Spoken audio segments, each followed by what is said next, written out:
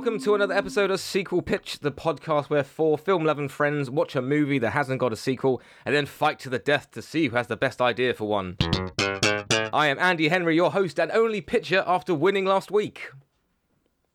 And that's the comedy gold you'll be expecting this week as we watch the 2019 Todd Phillips film, The Joker, starring Joaquin Phoenix. So, yes, for legal reasons, I couldn't kill all my friends.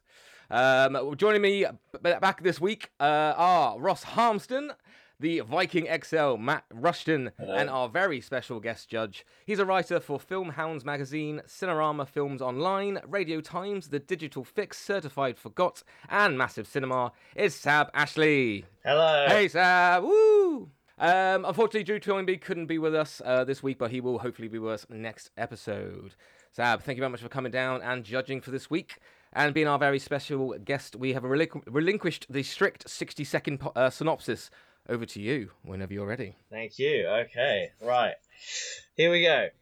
Arthur Fleck is a party clown and aspiring stand-up comedian living in 1970s Gotham with his old mother Penny. He has a condition of laughing at inappropriate times, causing him to be beat up a lot.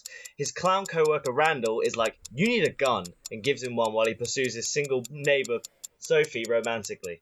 After his gun falls out at a children's hospital, Arthur gets fired and is sad clown man on the subway home, when here come three Wayne Enterprises employees. They ridicule and start to beat him up, and Arthur shoots the first two in self-defense and third in cold blood, because why not? This begins an anti-capitalist clown movement against Gotham's rich, while Arthur's life gets worse and worse. He's no longer taking his meds or going to therapy because of budget cuts. Sophie comes to his stand-up routine, but he completely bombs. To make matters worse, he intercepts a letter from Thomas Wayne to his mother. Maybe Thomas Wayne is his dad?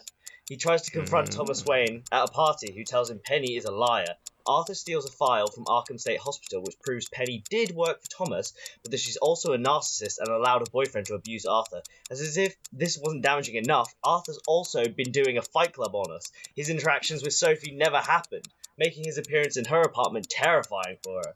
Feeling betrayed by his mother, he smothers her with a pillow.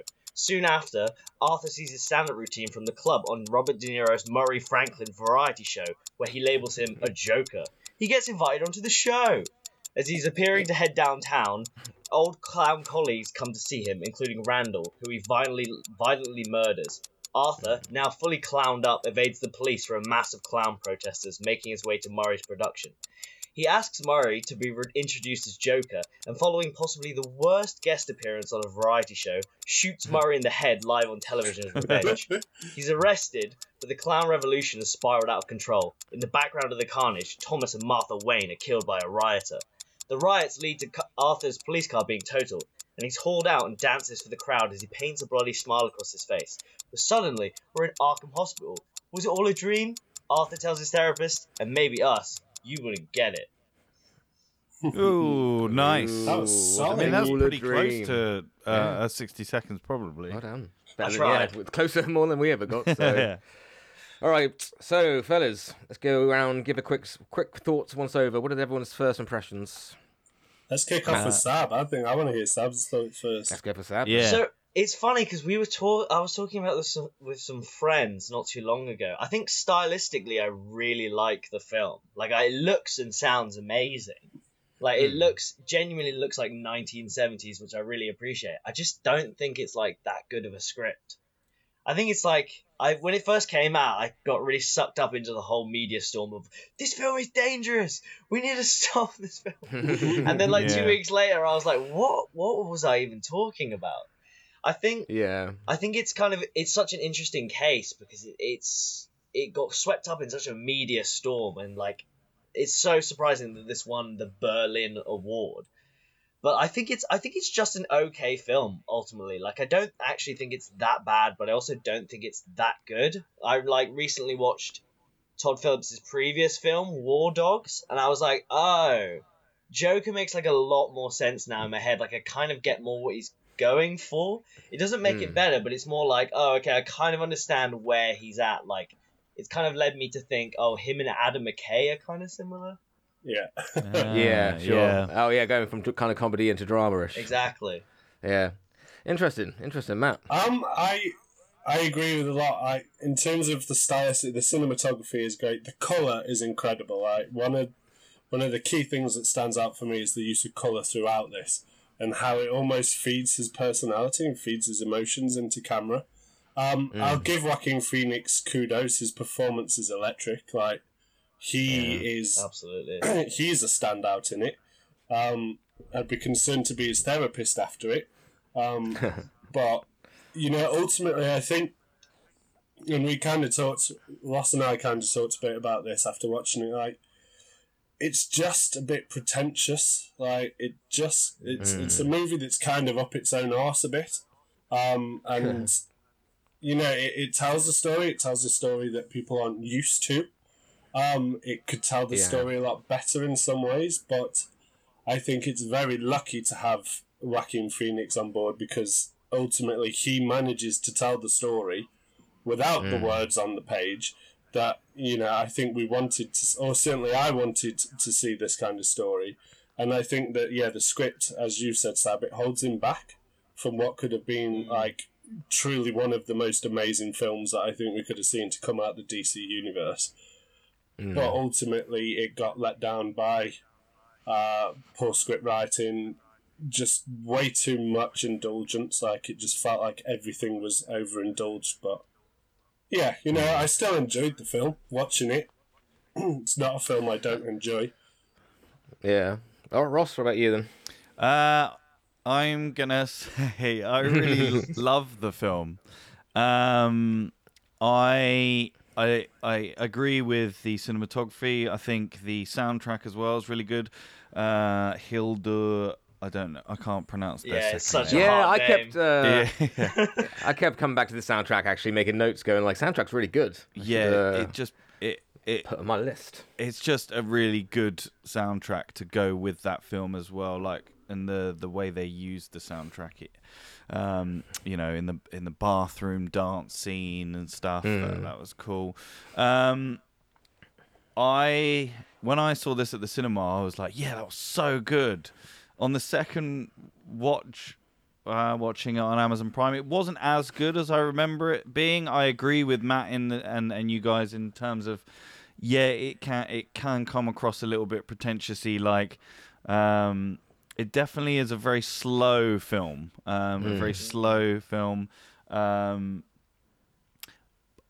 I don't know. It's probably because of Joaquin Phoenix's performance in it, the fact that he was allowed to just do whatever. Like, there's a scene in that film where he gets into a fridge, and that was just that was so unplanned. Odd. So odd. Yeah, wasn't that after like a fight or something? I felt like he did that to kind of numb some muscles or something. Maybe I'm not remembering. No, I thought he just got in a fight, or it was they just started. It was an improvisation thing, and they just started and they filmed it. And I also look at it as a weirdly, because it doesn't really feel like a superhero movie, but I look at it as in terms of the DC brand and the DC films that they've released. Yeah. And this was so out of the box that for me, I was like, wow, that was so cool. Might be the best DC film out there, like, in a while. I know it's not trying to be a DC film, so yeah. Since Dark Knight, basically. I was like, Ross, you said sounds like there's something a bit missing. Matt said it's missing. You wish you had more. What then? If this wasn't connected to the DC, then if it maybe was called Joker, but wasn't actually connected to DC, do you think this would have done better or worse? Is it connected to the DCEU? I don't know. It's not connected to the DCEU, but because of, like, I don't know, maybe just the idea or being overshadowed by the DC name. I think, and if it had no connection, and say he's changed it, maybe it wasn't called Joker, it was just called The Comedian. Okay, I get what you mean. Yeah, I think like the Joker is quite possibly the most synonymous villain with comic books. Like, I think he's universally known as Batman's biggest arch nemesis, but he's known way beyond that. Like, you don't have to be a DC nerd to know the Joker. You don't really need to be a DC nerd to know Batman. But, there's been so many iconic performances of the Joker down the years. Heath Ledger being one of the most synonymous ones, and obviously all the tragic events that followed that. It's it comes with a real gravity to it, and I think people will always expect something that they understand.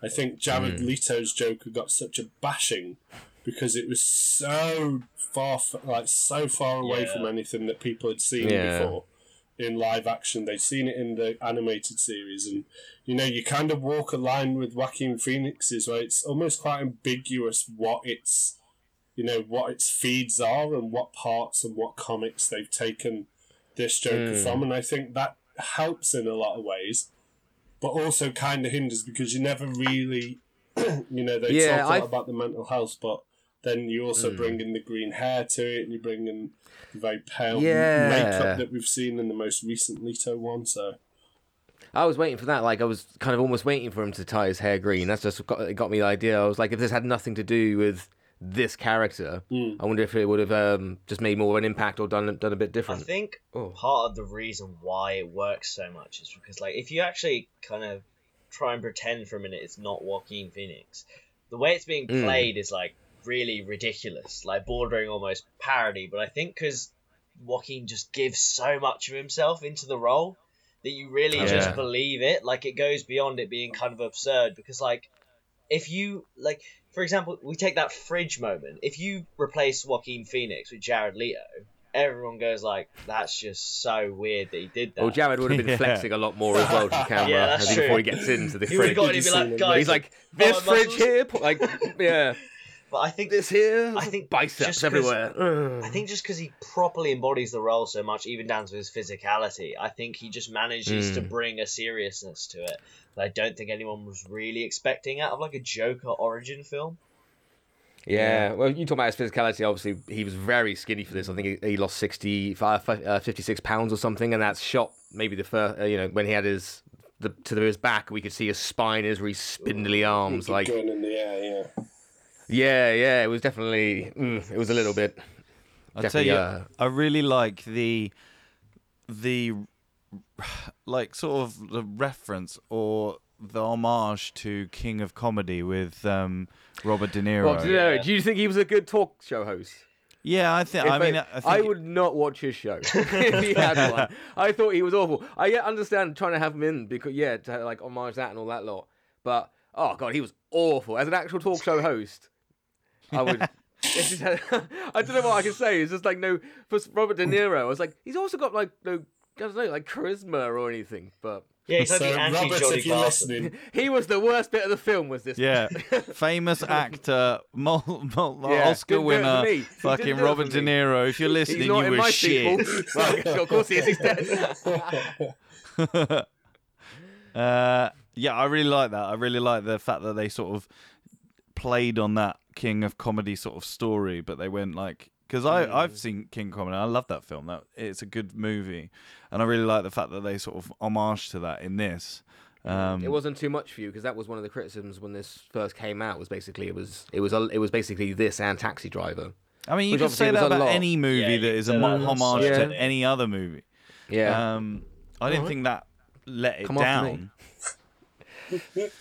Yeah. You let it down? Why? No, I said I don't think it let it down. Oh, right. Yeah.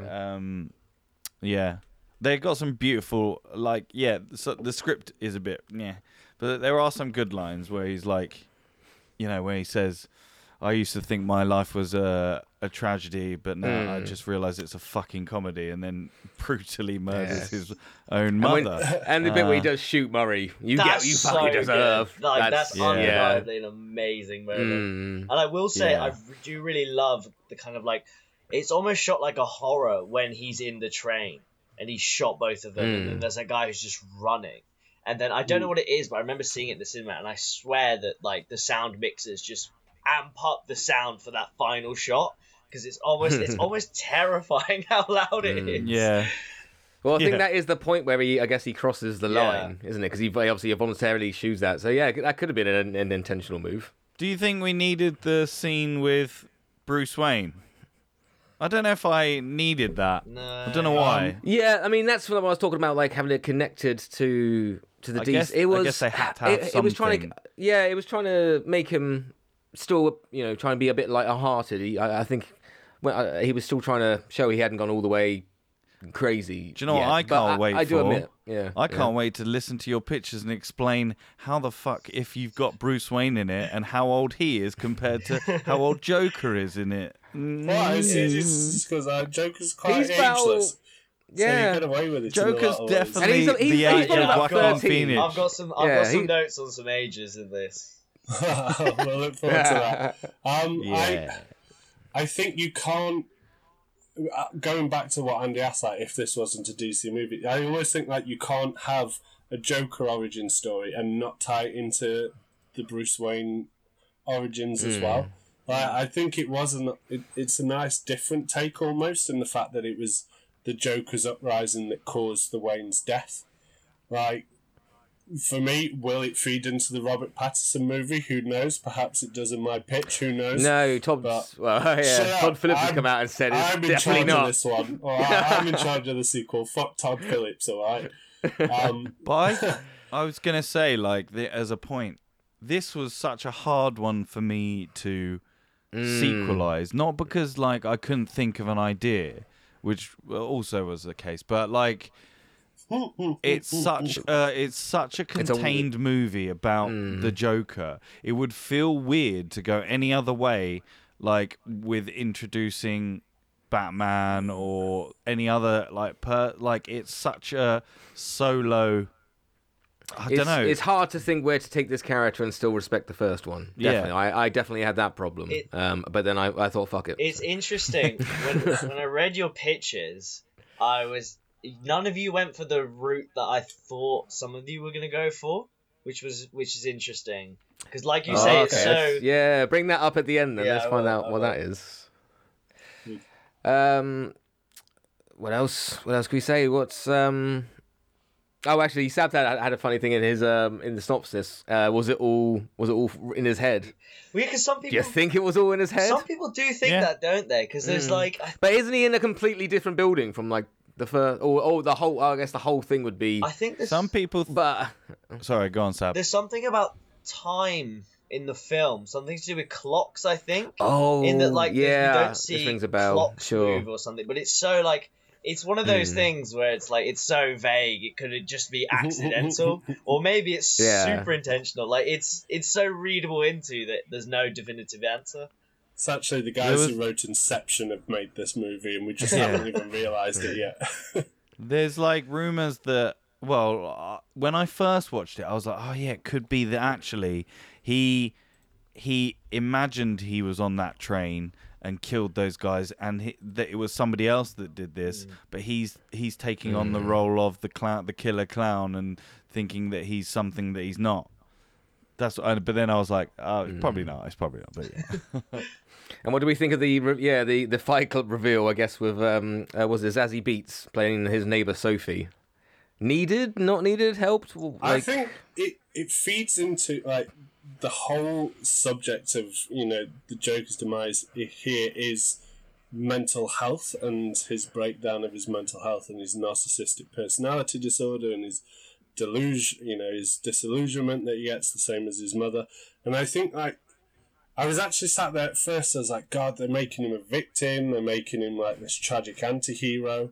And I'm glad that they veered a little less away from that as they dive more into his mental health. Like, it's such a delicate line to walk. And, I feel like, again, perhaps it was Joaquin's performance over the script writing, but I never at any point felt that they were doing a disservice to, people who suffer with mental health. I thought that was at least handled quite well. And I think it brought a very new, like, we very much see the Joker as this psychotic character most of the time, and we've never really had a sensitive approach into how he gets there. So I think that this whole idea of that character, suddenly he's in her living room and she's like, "What the fuck? Get out of my house! Who? Like, you're my neighbour. You're that guy that I kind of just know your name. What are you doing?" Like, I think it's an important point to start breaking down his ideals and breaking down this world he's created. So I think it then moves you from a point of like, oh, kind of not Joker, but like, I mean, this guy is dealing with a lot of shit. So it's like, actually, this guy's quite dangerous now. So I think that helps to shift those gears down into the dark depths that we end up in at the end.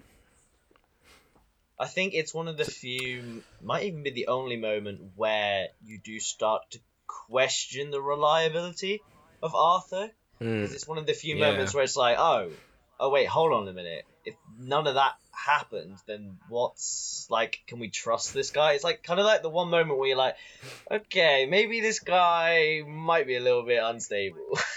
Yeah. If this isn't real, what else isn't? Yeah, exactly. Yeah. Well, I guess Ross alluded to whether he wants a sequel or not, because there's rumours there's one in the works. I'm guessing you don't, Ross. You want this as a one and done. Leave that as it is. I mean, if they can figure out something, and I'm sure they will be able to, then I'm all for it. Will it be again self-indulgent? Who knows? Like, will it become? Will it become a joke in itself? Hey. What about you, Sab and Matt? If they would you be in line for tickets if they had a sequel? Do you think, without knowing anything about what the story's about, would you be excited if they were like, "Yeah, we're going to make a second one"? I think same cast, same director, same everything. I think I don't know is the thing, because it's like, where do you go? Like Ross said, it's such an intimate, contained film, and like the only idea, like I said, I'll say at the end, but the only idea I had for even a sequel doesn't necessarily directly continue on from this first film. So I don't know. For me, I wouldn't watch a sequel to this film unless I knew that it was branching out into a wider DC universe, because I don't think you can. I think to make any more films about the Joker and just the Joker would water down the importance of this film in a lot of ways. You know, it would discredit the work of Todd Phillips and Joaquin Phoenix and all the cast and crew involved, because, you know, it absolutely ends as it should. And to go in to make another sequel just for this is either purely for profit or purely for creative indulgence. So therefore, no, unless they turned round and were very clear that this is leading into something much bigger. Yeah, but very much this is a Joker film. It's still a story about him. Like, you can't have a sequel where it's all about God knows who, the Riddler. But yeah, I was gonna say, kind of the way it ends is obviously it's quite open as where it could go, but it'd be interesting to see if they do. Indeed. I mean, when they run with my sequel pitch, like, it will. Yeah. Of course. It will do everything I've just suggested. Quite they're green lighted tomorrow. Yeah. Of course. When they get that call, they'll be like, boys. Yeah. Right, boys. No, they'll just take your. This is the thing: is we never copy our ideas, so they can just listen to our sequel pitch and go. Maybe every studio is just waiting for the next sequel pitch on their film to come out. Right, download that, get the transcript up, and we'll see what we can tell. Right then, before final scores, I guess anything you would change, anything you didn't like really didn't like. I think one thing that. It's a little. We need Drew. We needed Drew. Drew didn't like this movie. It's a little thing that really annoys me, but he randomly goes from calling Murray to just going Murray. It's such a tiny thing, but it really pisses me off for some reason. Because I'm like, why are you doing that? Because he just randomly starts doing it. I guess that also is in line with the Joker, because it's just like little things that just piss you off for no reason. Murray. Fair.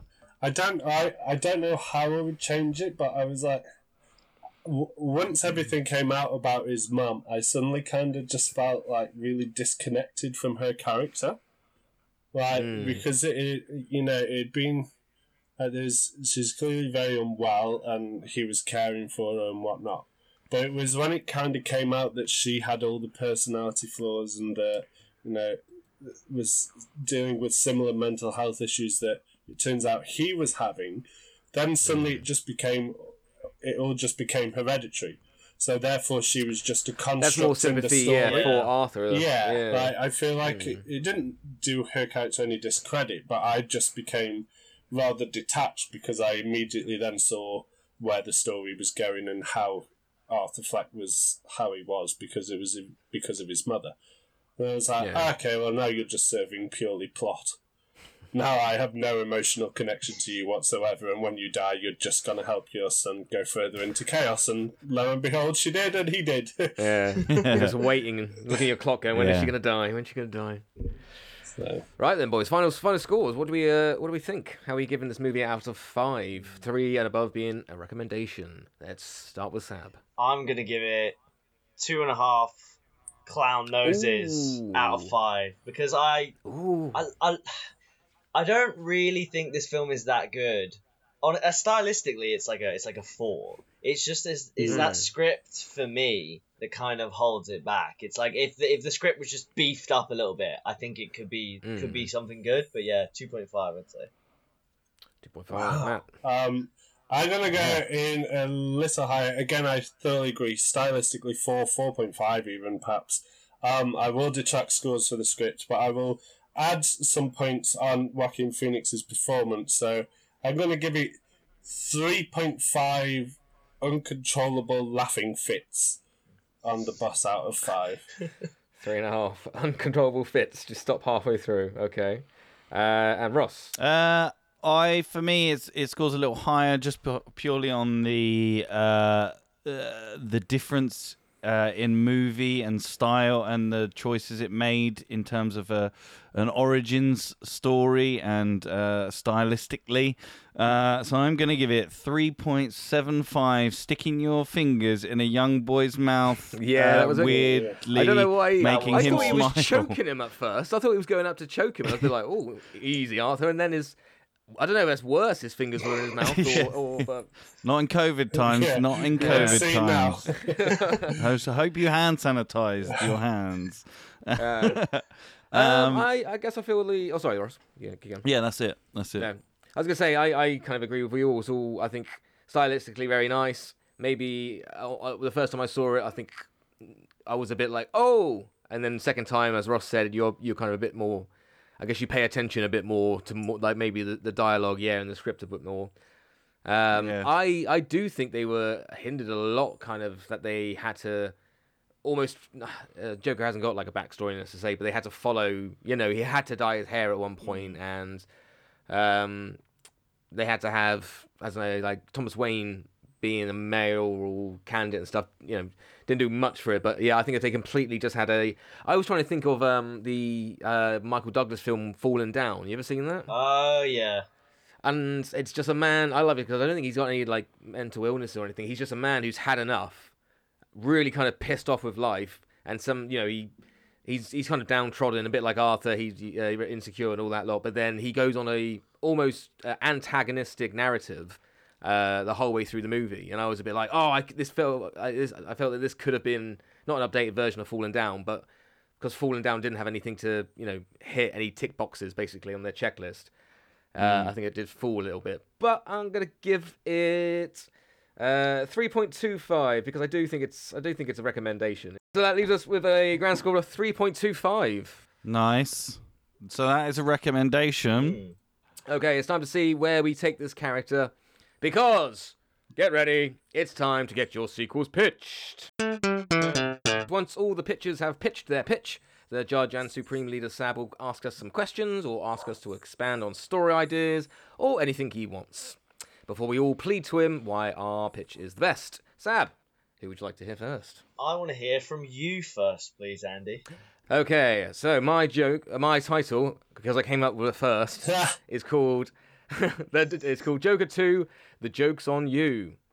And my little blurb is, Joker and a new friend go on a road trip to stop an uprising. Okay, so we open in a limo travelling to a theatre with a rich family inside. We hear over the radio it's like between, 5 or 8 years since the rise of a man or a symbol, or some know him as an icon, but he is known all around the world basically as the man Joker. And people who relate to his message have started an uprising. They broke him out of Arkham Asylum, and since then he has recruited more and more followers. And because of this, the city has suffered. Crime, arson, and murder are on the rise, and the divide between the rich and poorest is the biggest it's ever been.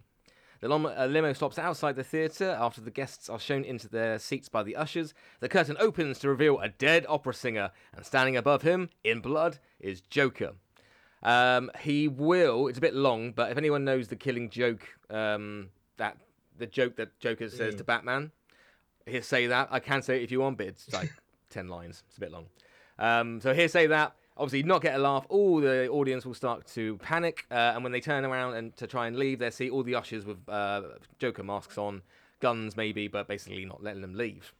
On stage, Joker says the society needs to change. The old ways didn't work, and now a leader has to take over with a new plan. The new plan being that everyone is equal. Joker intends to bring down everyone to the same level in society and hopes that it will make people start caring about each other. A brave member of the audience stands up and tells Joker that he is a madman and he will never be a leader. Joker freaks out and says, "If you're not with me, then you're against me," and shoots the man. The crowd panics again and Joker tells the goons to fire, but before they do, their guns are ripped out of their hands and bound together in the middle of the room. Smoke starts to fill the room and the doors are blown open, letting the guests out. Joker runs, but before he does, he sees a mysterious shadow through the smoke. And then through the smoke, we'll have the title, Joker 2, The Joke's on You. Ooh. We quickly introduce Commissioner Gordon talking to a colleague. Gordon has asked if he knows anything about this new guy in town policing the streets, taking crime into his own hands. And we have a joke or something where they're building to the name, but they never actually say his name. They never say Batman. They're basically referred to him as like the Shadow because he's quite new and unknown at the moment. And then suddenly we hear there's a disturbance at the mayor's office. Cut to the mayor's office. Just the Batman jingle. That's old Batman 66. Cut to the mayor's office where Joker tells the mayor to... cut to the mayor's office where the Joker is holding up the mayor and he tells him to relinquish power over to him. The mayor says the democratic thing would be to have an election, so the Joker says, okay, and takes a vote in the room. All the goons and then the mayor's aides by force raise their hands, and Joker goes to shoot the mayor, but then in storms the Shadow, and the Shadow takes down the goons and the Joker. That night at the GCPD, Gordon is visited by Shadow, and they share clues, and then there's going to be a massive uprising of Joker's army in another country that will overthrow the government. I mean, I don't know where Gotham is based. I think it's kind of based... New supposed to be New York, right? Yeah. So he's, I don't know, maybe like California, basically. It's a couple of countries away. Okay. Countries. States. Okay. States, Andy, states. It's a long road for movie. In the DC, This is the trilogy, California is a new country. Shadow tells Gordon he needs to convince Joker to stop his army, so Gordon agrees, but says the GCPD can't look to be involved. Gordon tells Shadow they should alert the country, California, but Shadow says there are leaks in that government, and if word gets out before they get there, it will be worse. So Gordon says he will follow the two in a car, and Shadow reluctantly agrees. And then we have a scene where the Shadow breaks Joker out of jail, and we see Gordon following from a safe distance behind. Act 2 is like a dark buddy cop road trip movie where the Joker and Shadow get into the psychology of who they are and why they do what they do. Trying to show the Joker isn't as crazy as Shadow and people think. Talking about his backstory, but he's starting to get certain things mixed up. Because we know everything about Arthur Fleck at the moment, we kind of have an advantage where he's obviously trying to convince someone he's not, quote unquote crazy, and we kind of obviously believe that. But someone who doesn't know what we know, obviously is not going to believe that. So it's kind of, I'm trying to emphasize that way. But at the same time, he is slightly going a bit more insane, so he's mixing things up and getting some of his backstory wrong. They start to talk about family, and Shadow obviously giving nothing away, but the Joker being able to read his stoic face like a book. He tells Shadow all it takes is one day to reduce the sanest man alive to lunacy. That's how far the world is from where Shadow is. Just one bad day, which is a line from the comic. Very nice. Extra points. Bruce Wayne is brought up in conversation, and we learn his parents after his parents were murdered, he supposedly went insane, although Joker never saw him in the asylum. So if this act is supposed to be quite light and road trippy, but if we need some action, they could go to some informants or something, and there could be some fights, and then maybe lead into like a race against the time moment. End of Act 2, there's something goes wrong between Shadow and Joker. Maybe there's an actual genuine trust building between the two, but then it's broken. Joker could take something the wrong way, mishear something, or anyway. But they get into a fight, and Joker injures Shadow. Gordon is a little bit behind, but when he pulls over, he sees Shadow injured, and then Joker comes out from nowhere and knocks him out. He radios to the cops in the country, California, that he has arrived, and the goons come and pick him up, Gordon and Shadow. And again, Shadow can either be knocked out, or he can have a little fight and then get knocked out. Act 3 is set in an abandoned amusement park, and Shadow and Gordon wake up in cages facing another cage with something inside covered by a sheet. Joker stands on a stage in front of the whole amusement park filled with his army. Half the goons are live streaming him, and Joker tells the world that the world has made him a broken man and a monster. All he wanted to do was fill the world with laughter and joy, but no one ever listened. He goes on about how things have to change, but for that to happen, there has to be consequences. The sheets in the cage are ripped off to reveal a young lady. It's Gordon's daughter, Barbara. There's reasons she could be there. She could be in the country. She could be Gordon's assistant, but that kind of, she's not just suddenly there. Magic trick from the country. There's reasons, easy. Yeah. Give that the script writers. Yeah, pitch not the script. Joker tells Gordon the world needs to stop fighting back and accept things are wrong, and he needs to reset the status quo. But he needs a good man in charge of the police, and offers Gordon the chief of police. Gordon refuses, and he sees Joker shoot Barbara in the back, paralyzing her and leaving her helpless in the cage. Shadow then breaks free and manages to blow up the stage. He has like shadow bombs, like Batman does. Throwing Joker and Shadow to a secluded section, basically. There they can have a small fight, but Shadow easily overpowers Joker, but Joker manages to win with his words and convince Shadow that things do need to change. And then Shadow can either take off his mask, basically to reveal, shock, it's Bruce Wayne, and then Joker can kill him because he's like rich and obviously part of the problem. Or maybe it's just the comic book nerd in me wants him to leave the mask on so Joker can actually just stab Batman. But it probably makes more sense if he takes the mask off. And he goes, you can kill me because I am rich and part of the problem and maybe insane. So he does. He kills Bruce Wayne. And as he heads back up to the amusement park, we end with like maybe a narrative or something. An optimistic joke. Something like, it may be hard. A change may be a hard word to say, but that's just because it's Latin. Because the origin of the word change is Latin. And then I did have in brackets, make sure you make up a better joke before the podcast, but I didn't see that till now. There you go. Right. Okay. So, yeah. It's notes time, you right? I'm not cool. That's it. Yeah. So, hit me. I like it.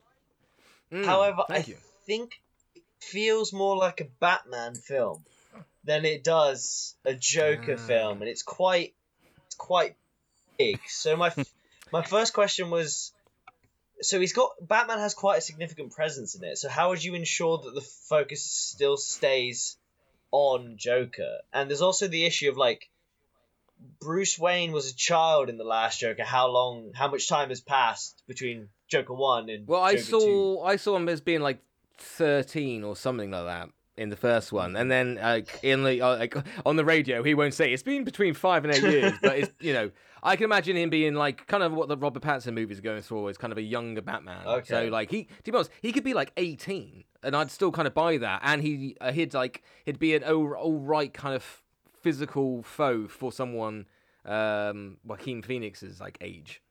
But I mean, without it, unfortunately, like keeping the film centered around Joker would come out more in the script and the dialogue. But I was trying to think, where could you take the Joker? What more could we learn about the Joker? Mm-hmm. And I like the idea more of like him losing himself, which is why when he's talking about the backstory, he can't really remember. But no, that was basically just because we need character development of some sort in a film, and Batman is just who we don't really know much about yet. But it's still Joker heavy. But yeah, it's hard because it's just going to be in his dialogue and stuff, and how he convinces Batman basically to be not Batman anymore. And you do quite a controversial thing where you introduce Batman, but then you also kill him in the same same film, which I think would be a very hot take. So once you've done that, where like let's say in a potential 3, like where would you go from here? Again, like Robin. I don't know. Yeah, Robin maybe push him up. Again, this is a sequel pitch, but I don't want a sequel to this film. Okay. Oh, okay. And then so I don't want a sequel. So again, I'm kind of trying to leave it a little bit open. I'm trying to like when he's like walking back to the amusement park, and he's like, everything will be okay. He's gonna have a monologue, like a voiceover, like everything's gonna be okay. And the new status quo will be made, but obviously he's doing it in the wrong way. So I want the audience to be like, well, is he going to do it in a quote-unquote nice way? Is he going to do it his way, this new aggressive way? Or is nothing going to change, and once he gets powerful, nothing will change? So, have you thought about what you'd like in the soundtrack? Because we're a little more forward now, ahead in time, so you can play with some more fun songs. Maybe no more Gary Glitter, but yeah, no, they definitely. I don't know. There definitely have to be something in the Batmobile. There have to be, I don't know, the stereo or something. We've never seen the stereo in the Batmobile, so yeah, maybe the Joker finds it and he's listened to Jedward or something.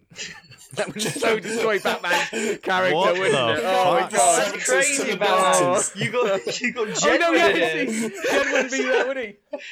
Oh, I forgot. Yeah, no, it's 8 years after. Oh, I don't even know. Oh no, I don't even know. In this Fucking Jedward weren't even Where was alive. Hanson around? in this universe, Jedward exists in the 90s. Yeah, every universe. In the We can't get away DCU. from fucking Jedward. Oh, yeah, that's all my notes for that one. I think it sounds like a great Batman Beginnings film. I'm just worried about potentially losing that focus on Joker as he transitions into this bigger kind of Prince of Crime kind of thing. But I think that's a general issue that everyone probably faced when writing their sequel pitches. Mm-hmm. I was gonna say it's hard to say because I want the focus obviously to be on so much say the camera to be on Joker, and most of the time it is kind of shared with Batman, but that is kind of what I was going for. That's gonna say I wanted a buddy cop road trip where they do kind of have equal screen time. Oh, I did have one more question because they've obviously met. So would you have any sort of inkling? No, because I want the idea that Bruce Wayne has gone a little bit insane. Okay. So and Joker doesn't know he's Batman or the Shadow and stuff. So again, Batman could mention a time where some stranger put his fingers in his mouth, and maybe they both don't remember. But Okay, I like that. I do like that kind of two sides of the same coin almost. I think that's an interesting way to kind of bring Batman back down to Joker's level. Yeah, okay. Well, thank you very much. Who would you like to pick on next? I would like to hear Matt's pitch next. Matt. Did you pick me because of the connection in the titles where Andy clearly saw mine and thought, joke's on you, Matt, I'm going first. Mine's been in the whole I week, don't know. Matt. I don't know what you're talking about. These two titles sound completely independent of each other. So, my title is Joker, Fool Me Twice. One liner, Gotham is burning, the cockroaches are feasting, and a sinister new power is rising. Rises. I like that. Yeah, that's my third movie, leave it out. Good stuff. Right, so we open in the same hallway that we closed the first movie in. And the guard is chasing Joker from side to side again, and the camera tracks along the corridor this time. As we're near that T-junction at the end of the corridor, it's now suddenly the guard that's being chased by the Joker. They both vanish off screen left, and as the camera reaches the end of the corridor and bears right, we hear a bone-crunching sound, and we see the Joker over the top of the dead guard, pinching the keys and freeing himself. Immediately cut to title, Joker, Fool Me Twice. From there, we snap back to the outside of the Arkham State Hospital, and we learn that essentially he's in a similar nurse outfit to Ledger's, so it's a bit of a homage moment, walking away from the hospital in a similar shot, but we don't see any explosions. He walks through the streets of Gotham, seeing the leftover from the carnage that was caused, and we see the newspaper clippings similar to the first movie, and basically we learn that it's been about 4 weeks since the end of the first movie, so this takes place quite soon after. In an alleyway, he's walking the side streets, he heads down an alleyway, and he sees a load of graffiti of clowns killing cops, and he starts his maniacal laugh, which brings on the attention, and he's confronted by 3 men. One of them gets very hands-on, but Joker instantly dispatches him, much to the shock of the others, just kind of showing this nature to snap now that seems to be coming out of him, and being able to take on much stronger individuals. Yeah, he snaps and they realise who it is and they immediately bow to him. We're then going to have a load of exposition dialogue of the 2 other guys walking into some place to meet. They're talking about the gangs that are rising in his honour. They're fighting back. They're kind of fighting against the rich. They take him down a back street, they go into a side door, and there's a load of gangsters in there, and some of the mob bosses are in there. The lackeys are all super excited, they scream and they cheer at their hero's return. The bosses, however, sit there, they're looking a bit more concerned. The power that they have seems to be slipping away from them, perhaps. One boss, however, is sat very silent. He's a rather rotund chap with a top hat and tails, sporting a monocle. Act 2 of the movie is basically Joker becoming more and more maniacal.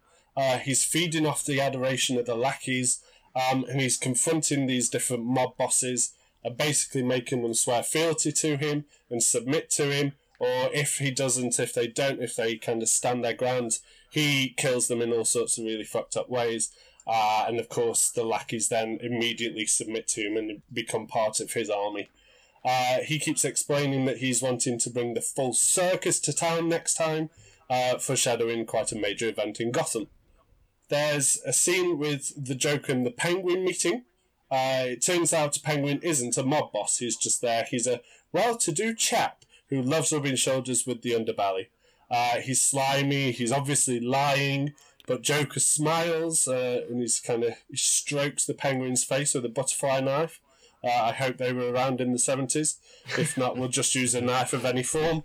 And he carries on, just uttering the words, "Fool me once," he says, laughs, and walks away. Penguin does show a sign of relief, obviously. He's just come up front with the Joker.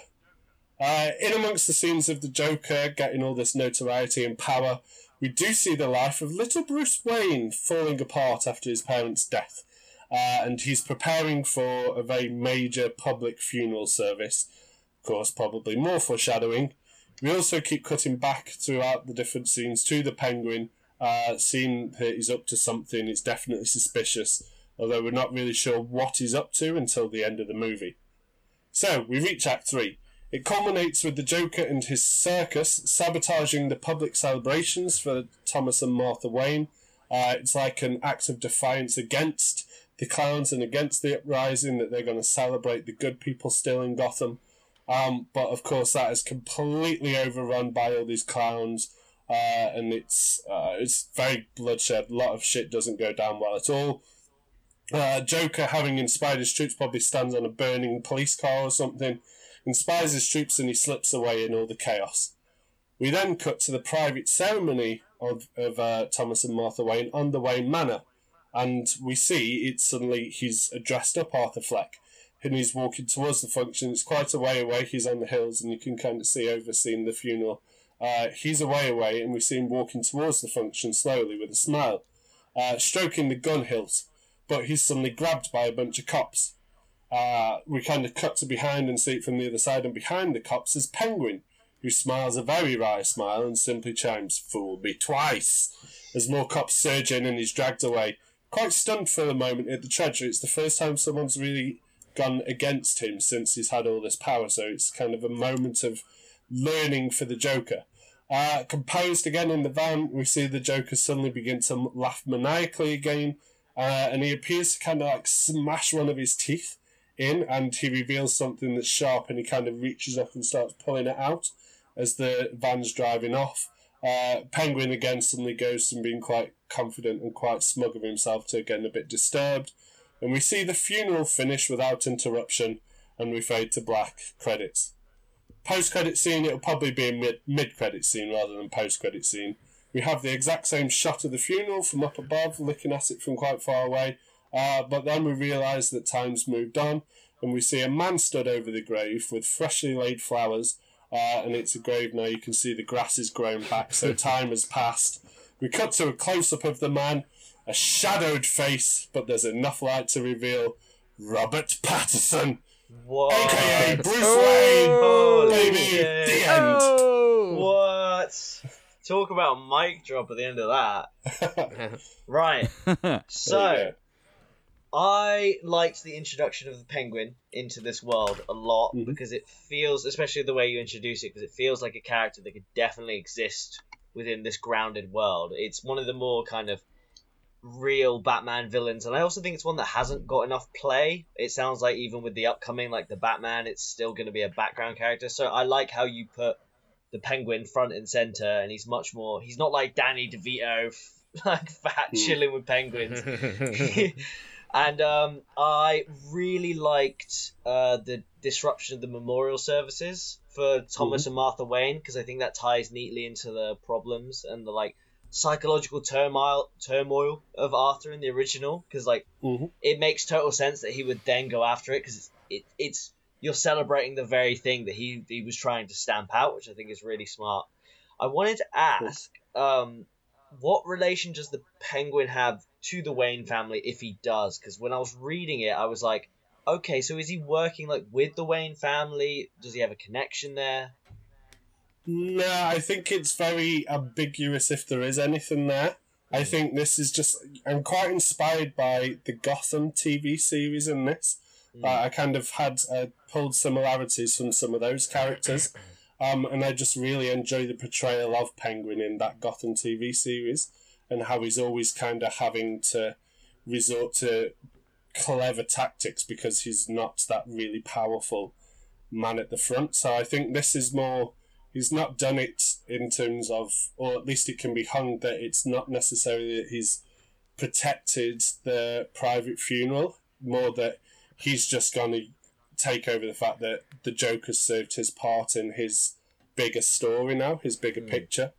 So, yeah, I must admit, I didn't put in, or certainly haven't thought of any deeper character relationships for the Penguin within the Wayne family at this point now. Okay. How old is the Penguin in this? I'm seeing him as kind of like late 20s, early 30s. Like, he's just lived this very luxurious life that we don't really know how he's how he's as big as he is. Certainly, is it food or is it a genetic condition? He's dressed in his top hat and tails, but that doesn't necessarily mean they need to be pristine. They could be rough around the edges, so that he puts on a front similarly to Joker in some ways, but it is just that it's a front. So okay, I like that as well, because it's like he's literally having to take on like almost like a physical manifestation of everything he hates again, and setting up Penguin as kind of this rich villain against this poor guy who's lost his mind, I think is a really interesting dichotomy to explore, especially with the fact that Penguin technically wins at the end, which is also really interesting as well, because that is kind of how it would go in real life. I mean, this crazy clown man isn't going to be able to beat a guy who's got billions of dollars. But and the post-credit scene, when does that take place? Because Robert Pattinson is like his mid-20s, mid-30s as Bruce Wayne, so time has passed. So obviously, this would be more towards a threequel, but like, is Joker still around in this time? I would absolutely be around. I've just rewritten the upcoming Batman film now, so it now very heavily relies on Joaquin Phoenix reprising his role as a slightly older Joker in the Robert Pattinson movie. That's just a bit of Matt Rushton dream scope in there. Imagining what if we could actually have it so that the two universes were tied, and obviously we joked about it in the review bit. That is just wishful thinking, but I thought it would be fucking cool if it turned out that Joaquin Phoenix was Robert Pattinson's Joker. It would be cool.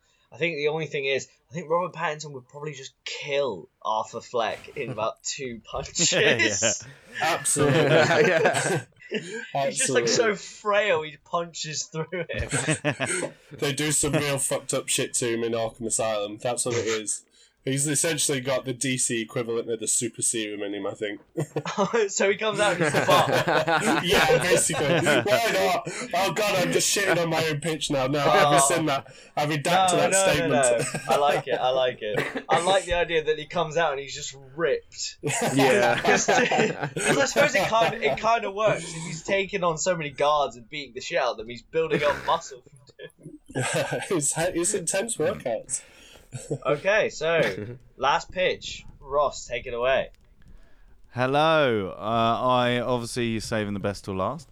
I have a really complex title of Joker 2. because I don't think it needs good anything God. else, because it's a fucking okay. grounded movie. It doesn't need some shitty little semicolon fucking shit. He's like, coming out the "Oh, gate fool me swinging." once." Yeah. He also had jokes on you, but he just took it away. Yeah, this is true.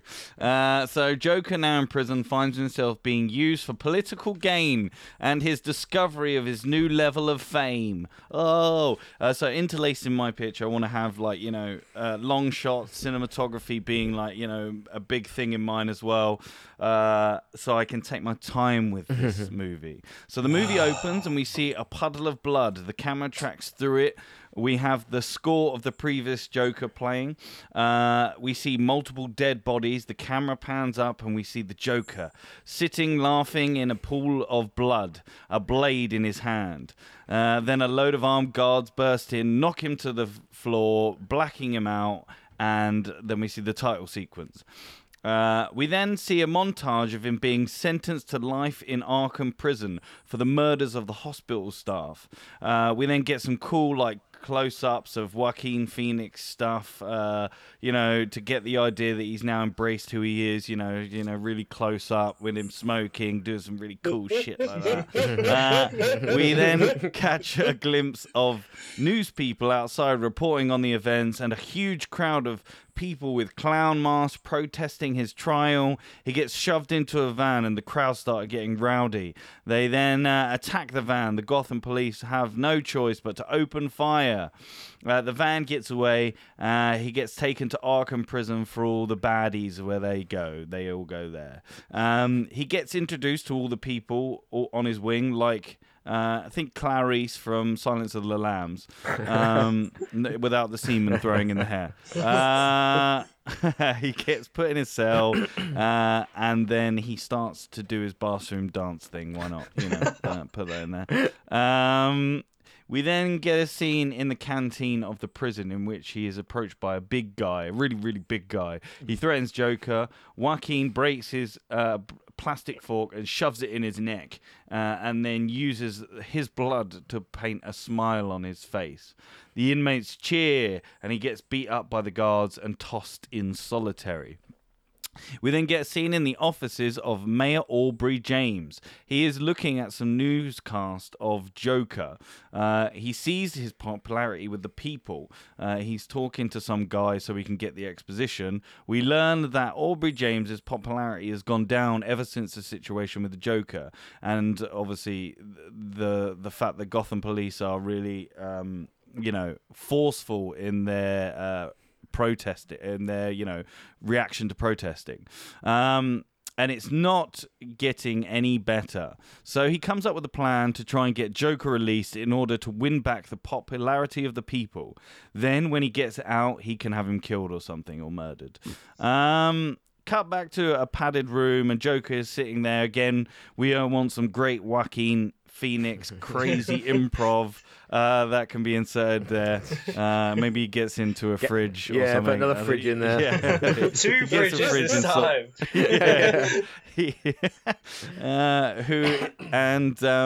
He then gets dragged into an interview room. Who is there? None other than Dr. Harley Quinzel. She starts to interview him, maybe a flashback or two of the Joker's childhood, and there's instantly a spark there, as we can see. We then have some more character stuff around the prison of Joker, maybe watching a news broadcast of the mayor saying he is a Joker guy and maybe he has a clown face on or something, and he promises to release him. I want it to be kind of similar to the whole Tiger King thing, like,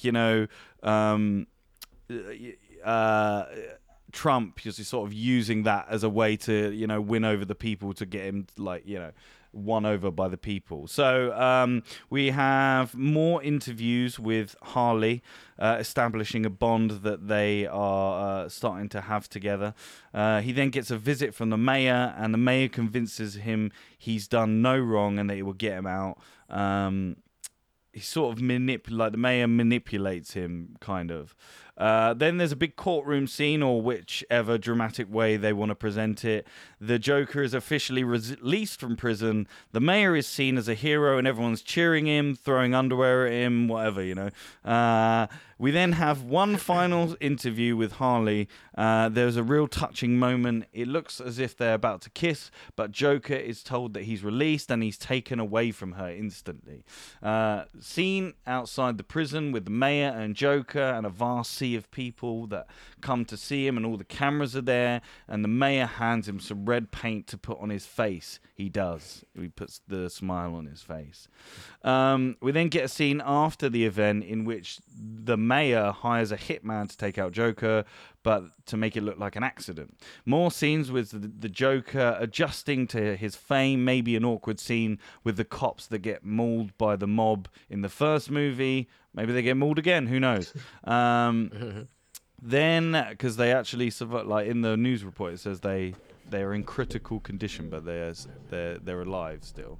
So then we get the hit scene, so the hitman scene, with somehow Joker survives the hit, but he's horribly disfigured with a Chelsea smile.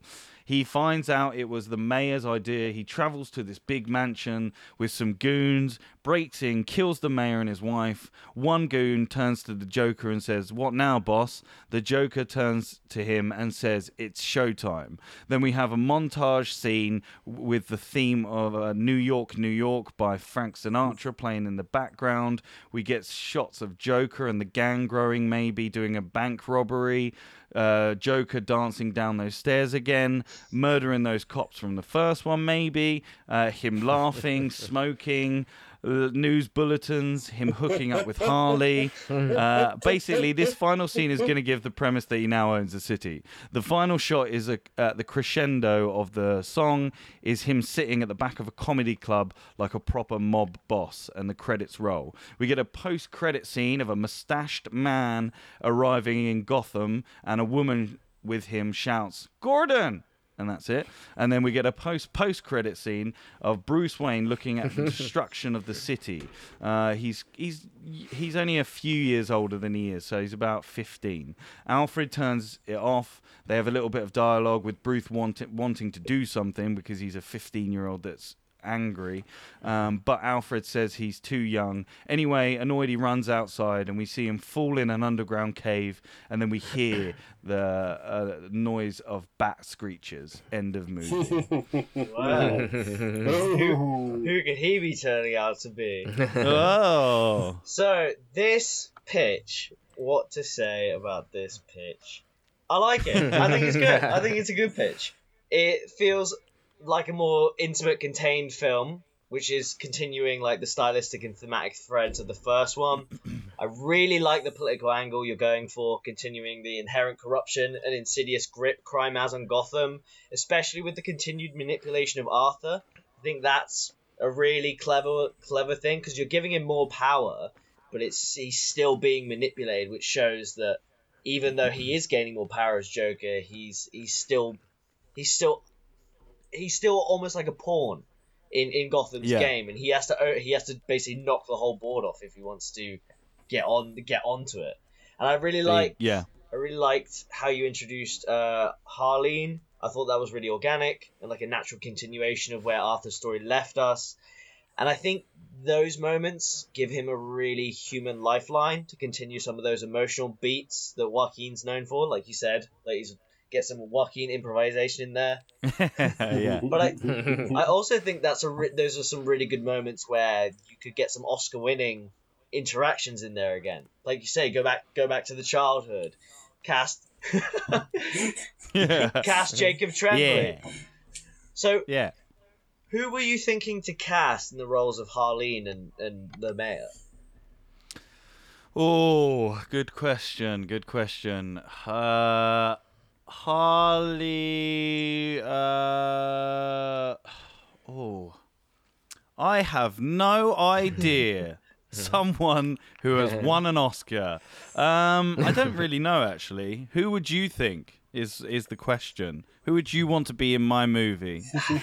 Nice. Throwing it back onto me. Yeah, I see. I think Mayor Aubrey James. I'm just gonna do Harleen. Actually, I won't give you the mayor, but I think for Harleen, it would be good to have like a young actress, someone who's in like her mid-20s maybe, because it's got that weird angle, but also at the same time you feel sympathetic for them.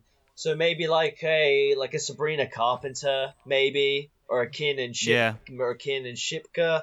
Because at this time, I guess it's not really Harley; it's more Harleen, and then kind of down the line you can corrupt her a little bit. But right now, it's kind of like that dichotomy of like good, innocent, pure, bad, evil, corrupted kind of thing. Yeah. Yes, you. Yeah. That's exactly who I was going to say.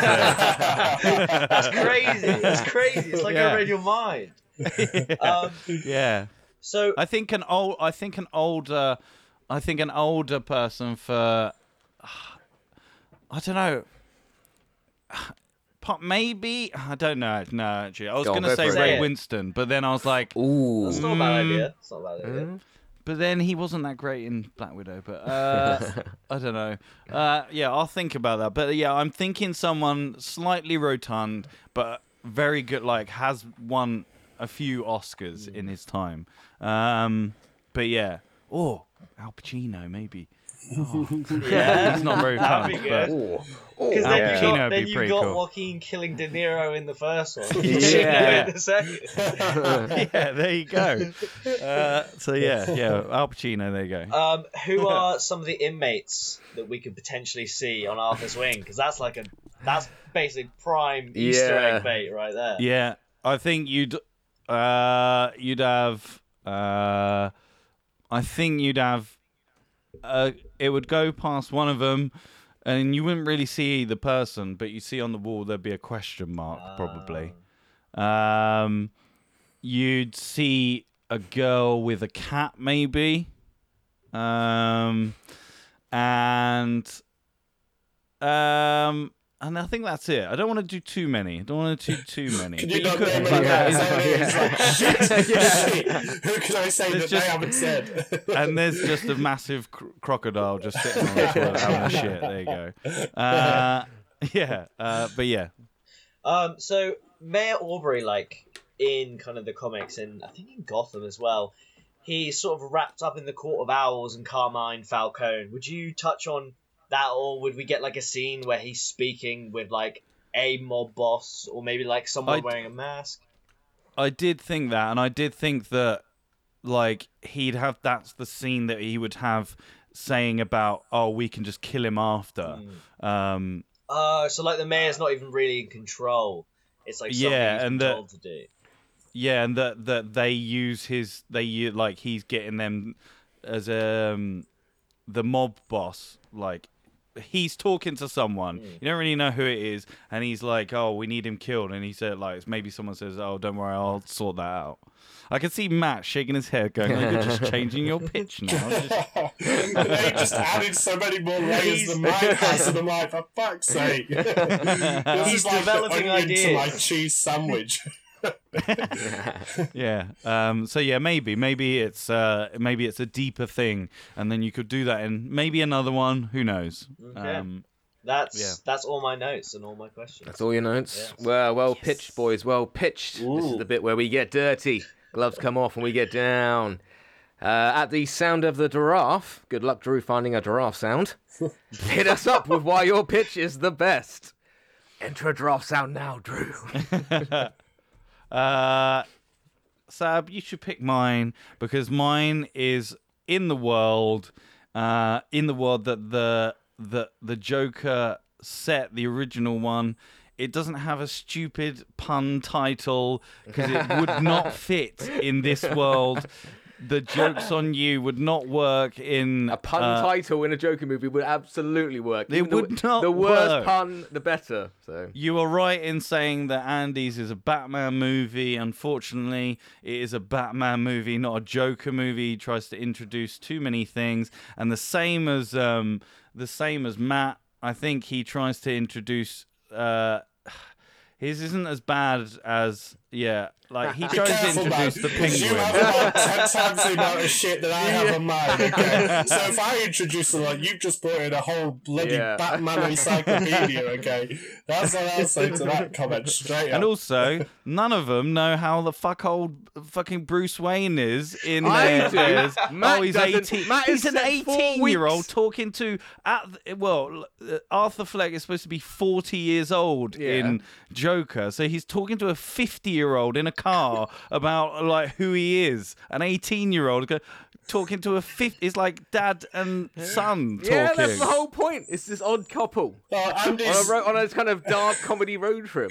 Andy's genre bending Great. his movie anyway. Like, his is a buddy comedy. It's not anyway. actually like a comedy. It's supposed to just be dark. It's obviously the first one's got a little bit of comedy, but it's not like actual road trip, but like the Todd Phillips road Yeah. trip film. Yeah. I think Matt might have got his timings wrong. Because like the. Well, you isn't just Colin said Farrell 5 to 8 years. You don't have 5 to- timings in yours. What the hell are you It on about? depends. It depends You don't even how have often- timings. The kids. It depends how old the kid is in the first film, because he's obviously about have to be 10. like 18. So it's going to be 8 years then for mine. Oh, so I'm getting done for a post-credit scene. You said Right, yours is so I'm 4 getting weeks, done for a and then post-credit are they going scene. to find? Right, Are they going to okay. do that? Are they going to CGI Robert Pattinson down like 10 years?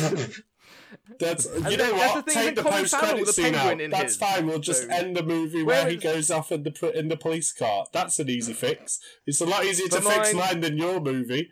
For mine, I expect Matt's. There's not enough obstacles for this protagonist to overcome. He just kind of saunters his way, kind of through the mob a little bit, and he gets maybe an obstacle at the end.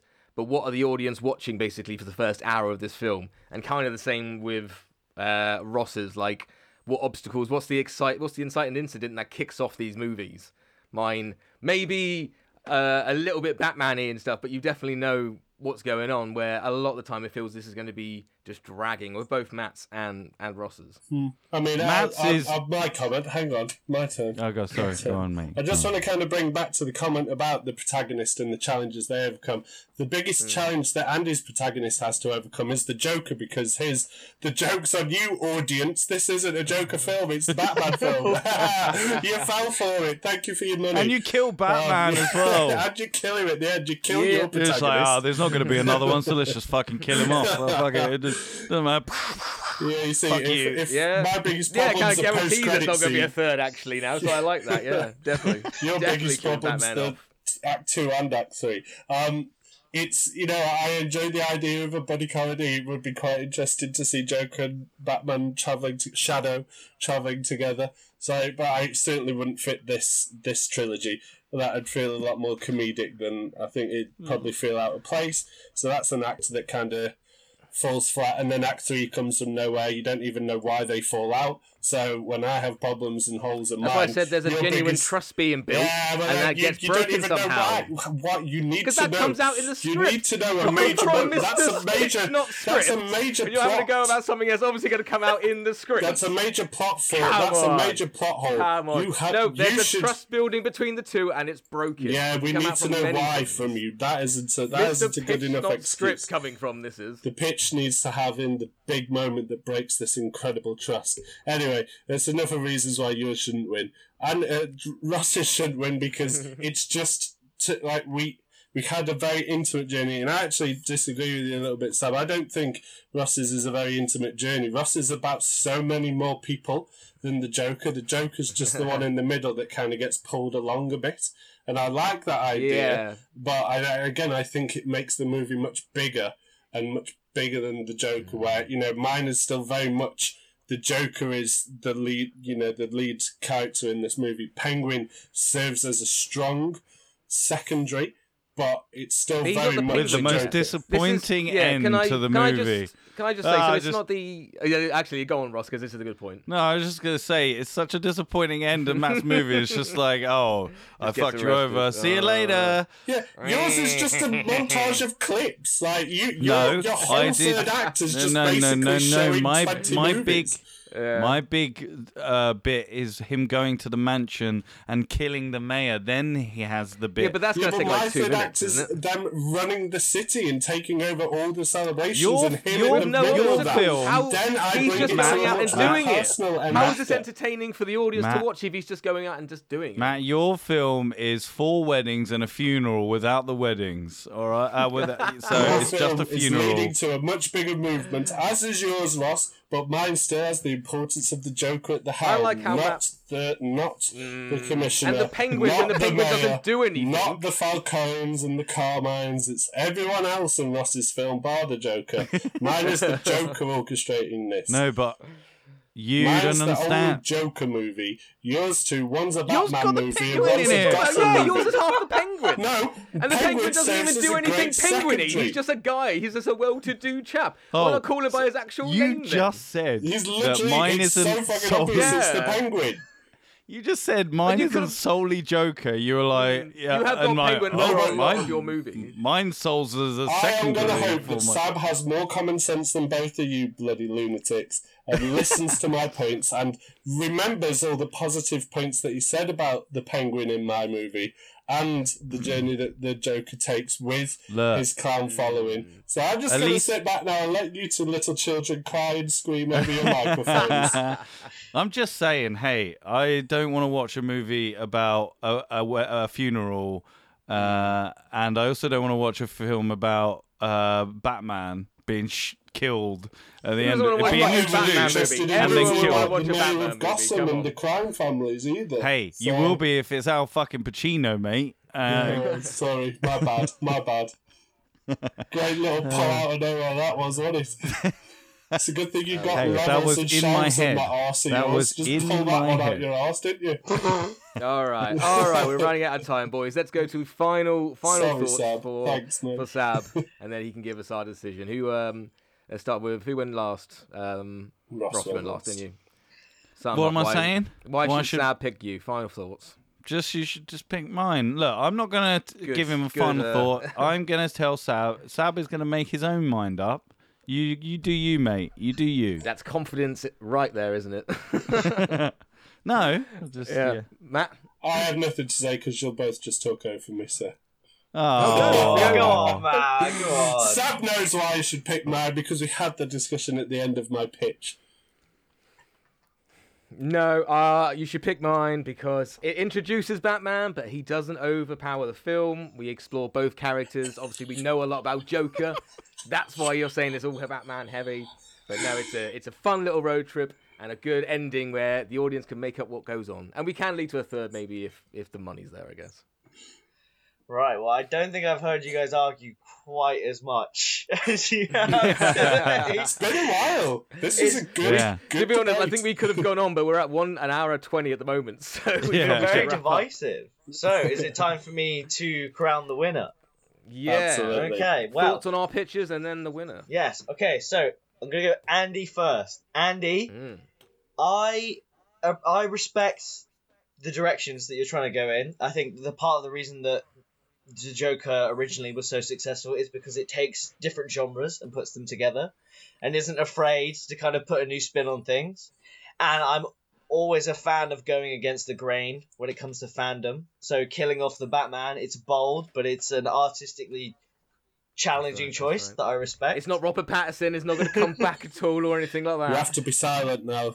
The guest is children. Sorry. Matt, obviously, you know I like that you introduced the Penguin. I think that's a great continuation of that world, and it keeps it in Gotham. And I also like the memorial being disrupted because that feels like a natural continuation of the psychology of Arthur and Joker and everything that all of the themes that the film was tackling in the first one. And Ross, I think it's interesting that you keep it quite intimate, quite contained. It's quite a small cast. You know, you got Harleen on the inside, you got Aubrey James on the outside. But there was one pitch where when I read it, I was just like, this does feel like Joker 2. This feels like the film they are gonna make. So this week's winner, I have to give it to Ross. Ross. Oh! I'm sorry. Yeah, man. Oh, as soon as you added all those extra layers, I was like, for fuck's sake, man. I think your films. I think all your films are solid. Andy, I think yours would make a really great Batman film as well. Matt, I think yours is strong as well. But it's just Ross. Everything about it feels like a continuation of the original, continuing a lot of those political threads. It keeps the cast small. And I think one of the most difficult things when it comes to making a sequel like this is that, like, Arthur Fleck in the original Joker, he's kind of a weakling. He's a nobody. And I think one of the challenges is, how do you make the Joker so he's stronger, but he's still being manipulated? And I think that's one of the biggest problems with this. And I don't think any of your pitches were bad at all. It's the hardest thing to make this protagonist who's so powerful weak, definitely, and still have him, grow so much, and definitely. I love that Ross does it at the end. I as soon as he was like, "What now, boss?" I was like, "God, I like Ross's 3-movie journey." That could be interesting to have him get involved in a bit in politics and stuff. Thank you, Sab, for that crowning victory. Yes, well done, Ross. You had a couple of good points. Well done for bringing Harley in. That was quite well done as well. And Matt, I do like Joker kind of going through the mob. That could be a very interesting his journey through the mob. So well done, man. All round. Good pitches. Well done, guys. What's our next film going to be then, Ross, since you are the winner? Next episode, we are getting all loved up, all lovey-dovey with our rom-com.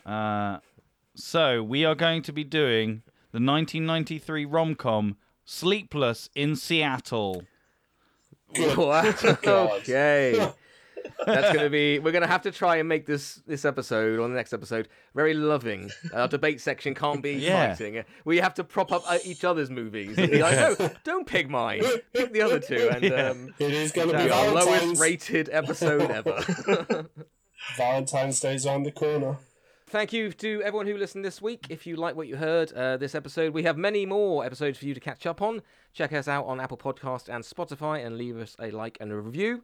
We're on Twitter and Facebook and Instagram and everything under Sequel Pitch, or visit our website. It's sequelpitch.co.uk. Sab, where can the folks find you? Well, you can find me on Twitter, just at Sab_Astley, and I'm writing all the time. I've got a thing coming up in the next month or so for Insider, and hopefully working some more with the Radio Times. So that should be fun. Wow. Nice. Keep your eyes out for Sab. That's it for this week then. Thanks very much again for joining us. Let's all give a massive thank you and goodbye to Sab Astley. Thank you guys for having me on. Mate, you've been amazing. Thank you. Yeah, thank you. Yes. Thank you for your expertise in film that we definitely do not have. Very true. See. We'll say goodbye from this week's winner, Ross Harmston. Goodbye. I don't know what I was. From Matt Rushton. Goodbye. Oh, yeah, I could have done the last. Yeah, there we go. Goodbye from me. We'll see you next episode where we go, ooh, lovey-dovey. Love you guys.